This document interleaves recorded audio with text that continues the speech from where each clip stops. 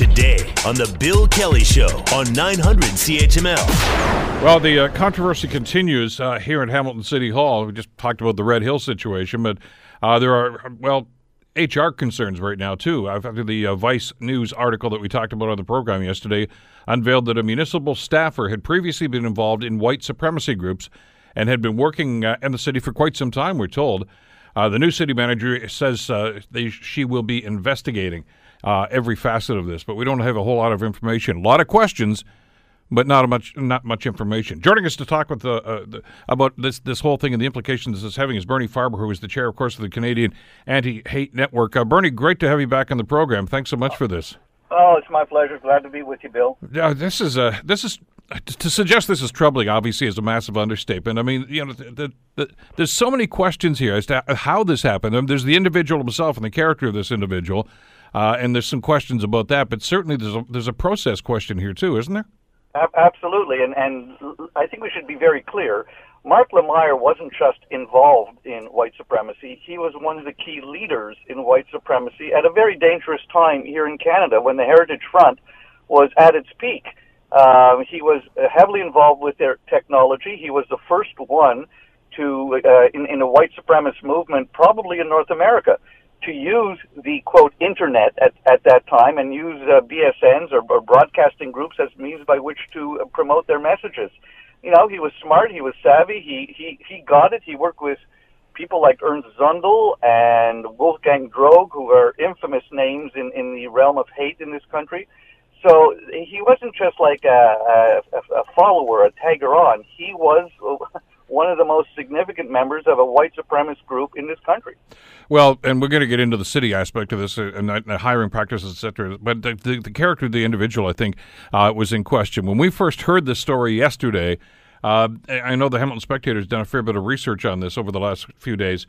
The suggestion apparently from Mr. Lemire was, look, that was a long time ago. I was never really deeply involved in it, and it was my misspent youth. But the Spectator prints today that court cases have established that Lemire publicly promoted racist and homophobic views well into his adulthood, and was posting things like this on his webpage. So we're getting contradictory information again. But on the other hand, the posts are the posts. I mean, that's a fact.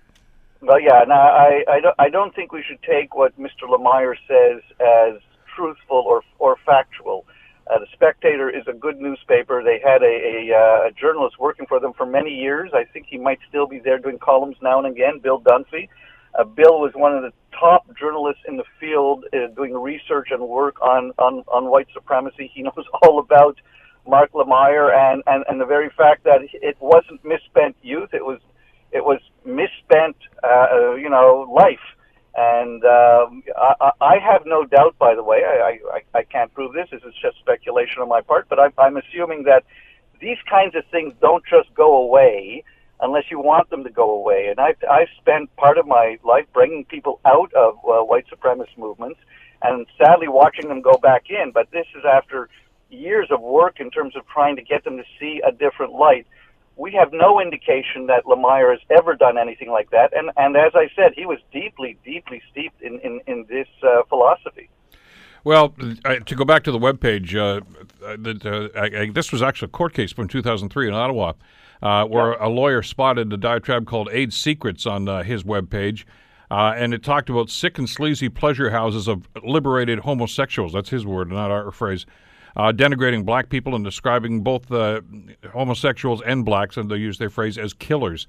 And on it goes. His defense, by the way, at that trial in 2003 was, he didn't write this, but the assertions are based on true facts. That kind of tells you the mindset here, doesn't it, Bernie? Well, yeah, and it's more than the mindset. As I recollect, his site was shut down by the Canadian Human Rights Tribunal, and that was as a direct result of work done by my colleague Richard Warman, who was a lawyer and who has taken on people like Mark Lemire and others who had neo-Nazi and white supremacist websites. As a matter of fact, the Supreme Court of Canada ended up finding in favor of Section 13 and the work done by the Canadian Human Rights Tribunal, somewhat as a result of the Lemire case. So, any indication by him that this was just, he was dabbling in it. It's like, I've always said, you don't dabble in white supremacy. You don't, for example, you're either pregnant or you're not pregnant. I think Mark Lemire, people have to know quite clearly, especially when he was hired, what was it now, 15 years ago by the city of Hamilton? Apparently, yeah. There is no way that he was just semi-involved at that time. He was a leader, not a leader, he was the head of the Heritage Front, which is Canada's most notorious neo-Nazi organization. The Spectator did ask him about the case in Ottawa and the web posting, and he said in response by email that he did not write, approve, or condone the article. Quote, and end of quote. If you posted, Bernie, you're kind of endorsing it, aren't you? If you post it, you read it, you're kind of like an editor of a newspaper. And we just saw this happen with Your Ward News. Yep. Which, was a neo-Nazi publication where both the publisher and the editor of the newspaper were found guilty of promoting hate. So these are not excuses. What troubles me more, I suppose, I've known of Mark Lemire for almost 2 decades, so I know exactly who he is and what he's done, and I just find it rather incredulous that he could get a public position with the municipality of Hamilton without anyone checking into his background. I was left stunned when I read the Vice report on this, thinking, in this day and age, well, okay, let's say there wasn't even Google back, 15 years ago, but if human resources is doing their job and checking credentials and everything else, there is very little doubt in my mind that a cursory check would have found out exactly who Mark Lemire is. Well, and that's the thing that I think everybody's asking. Given where he was and what he was doing, was there no vetting of individuals in a situation like this? Bernie, when I ran for public office, I had to have a police check done on me because that's the law. If you want to coach a baseball team, you have to have a police check done on you. Listen, I'm doing work at a couple public school boards. Had to have a police check done. You're right. When I ran for provincial office, you had to have a police check done. I can't imagine, and if the municipality of Hamilton are not doing cursory police checks on employees, then there's something really wrong there, because a police check would have immediately flagged Mark Lemire. And then, which raises maybe an even more important question here. Maybe, because we're assuming, or at least we're conjecturing at this point, that there could be negligence on the city's part because they didn't do their due diligence with this application.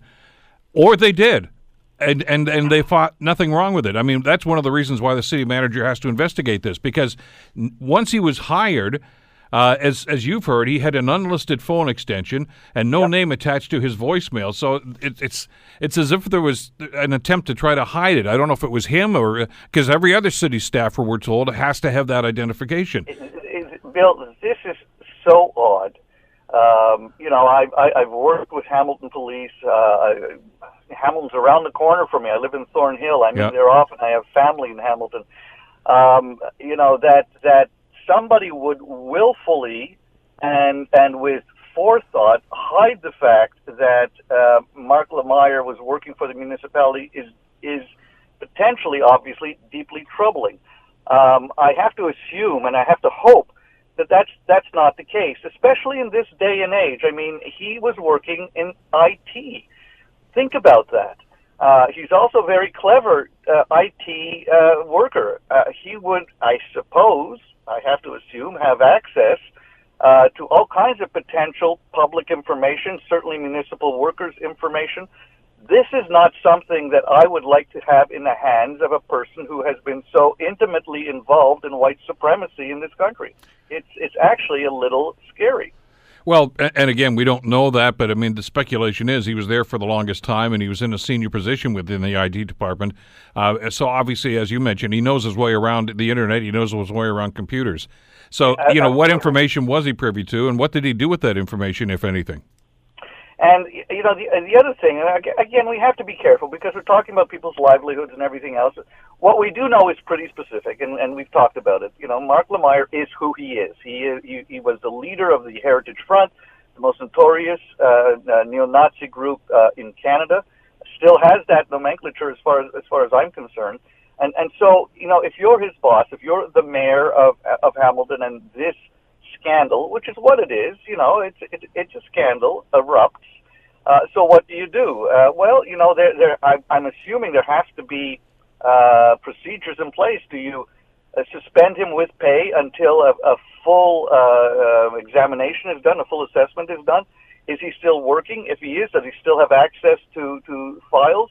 I mean, these are questions that people should be asking themselves in a day and an age where white supremacy has gone from evil, hateful words to evil, hateful actions, to violence and to murder. We have to be so ahead of the game now that if we have information like this, we have to be ultra careful, not just sort of lay back and see what happens. Well, as our friend Andrew Dreschel pointed out in his piece in the Spec today, I mean, there's thousands upon thousands of people that work for the city of Hamilton, and I'm sure that in their personal lives there are some views that they probably hold that we would probably disagree with, if not find repugnant. I mean, I'm sure that happens in any workforce, those situations. But this is a key area, and this is a high-profile individual who had been an advocate and might still be, for all we know, an advocate for hatred. And it's more than holding, unpleasant views or ideas that others would disagree with political or otherwise. You're quite right. This was a person who not only held views but promulgated those views, promulgated hateful views against people of color, against Jews, against Native people. He was, I'm assuming, still is a white supremacist. It's really it's relatively black and white, and it's quite surprising that we're having this discussion. What is human resources doing, and how will this get resolved? I mean, what is the expectation of the people of Hamilton when they hear this, in the light of what's been happening over the last 2 years, where white nationalists have been involved in some of the most ugly things that one can think of? Do you want a person who is an avowed white nationalist to have access to private and personal information? I mean, that to me is one of the key issues here that has to be discussed and has to be answered today, and not wait 6, 7 weeks, 2 months for an investigation to be completed. If they didn't know, I mean the city staff, if they didn't know about this guy's background, then they dropped the ball. If they did know and thought it was no big deal, then I've got a problem with that too. And even, I mean, we've heard this debate about what's gone on with the Trump family, for instance, Bernie. With access to information and their status, of course, with access to key information and sensitive information. If they did know and thought it was no big deal, did they also think that he can have access to all that stuff? Don't worry about it. I'm sure he's going to be fine with it. There's a lot of questions staff are going to have to answer here. Well, absolutely. And let me just tell you a small story. I mean, back in the 1990s, when Mark Lemire was fully involved with the Heritage Front, and CSIS, the intelligence agency, actually installed a mole by the name of Grant Bristow to help break up the Heritage Front. In the report by CSIS of that time period, it came out that there were attempts by the Heritage Front to discover the addresses of certain anti-racists, myself included, and that Mr. Bristow actually ran interference as a means by which these people were not able to find the addresses of anti-racists. I was actually on a named hit list where there was an actual plan to come into my building and, quote, take me out. Now, I'm not saying that Mark Lemire was actively involved in trying to do that, but I can't imagine that he wasn't either. And it was at a time when he was doing the technology information for the Heritage Front. That's something for people to start thinking about. That was then, and now it's even more intense. So I have to say, in this one instance, I'm glad that I'm living in Thornhill as opposed to Hamilton, because if I knew that there was a guy like Mark Lemire who had access to municipal rolls, I would be going to the police saying, "Look, I'm really concerned that this man has access to my personal information, or potential access to my personal information." Well, I'm sure there's more than one or two counselors or former counselors that are kind of concerned about that, or other staff members, for all we know. Absolutely.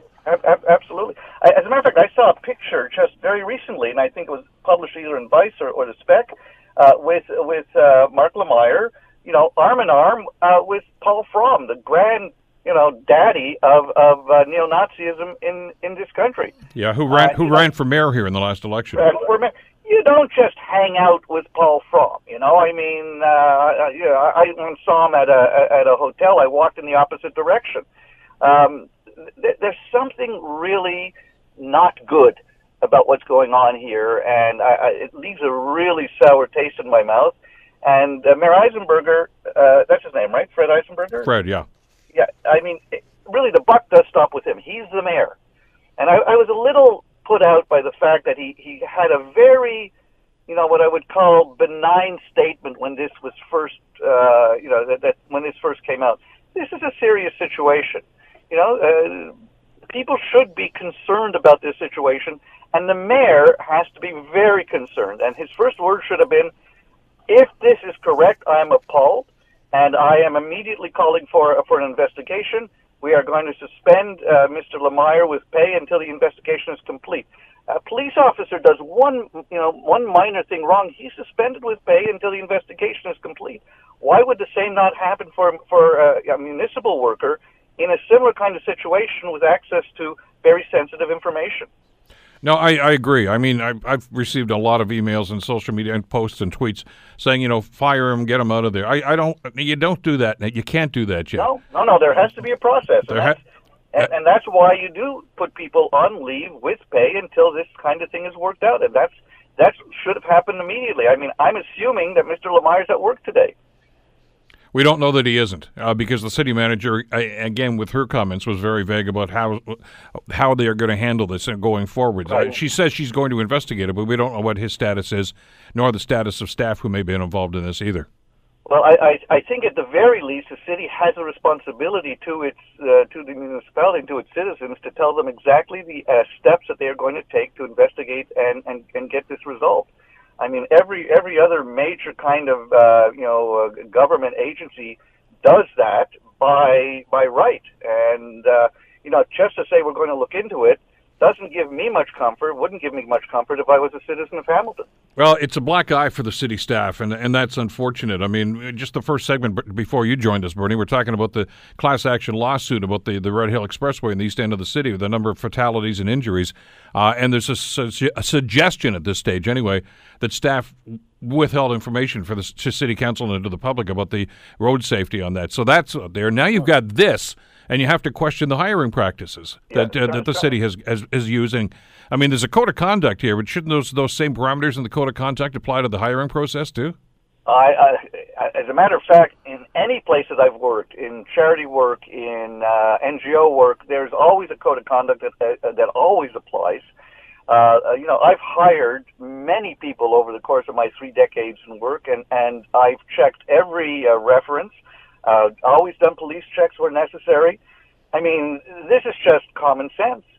And when you're hiring municipal workers to be involved and have access to such personal information, you better be double checking and triple checking that you're hiring the right people. So, yeah, there is an issue here, and there's got to be a shakeup to find out exactly what has transpired. Well, we've got to get some answers, and we've got to get them pretty soon on this, too. Bernie, as always, thank you so much for this. Great talking with you again today. Take care, and good luck. You too. Bernie Farber, of course, chair of the Farber, the Canadian Anti-Hate Network. And again, the city manager charged with looking after this stuff, and I'm hoping, is going to have some answers to this sooner than later. I mean, this is pretty cut and dried. Why did this happen? How did he get hired? Did he disclose his past when he was going through the job interview? And did somebody say no big deal? Or was he withholding information? Pertinent information, you would think, too. Like we said at the beginning, lots of questions, not very many answers yet. The Bill Kelly Show, weekdays from 9 to noon on 900 CHML.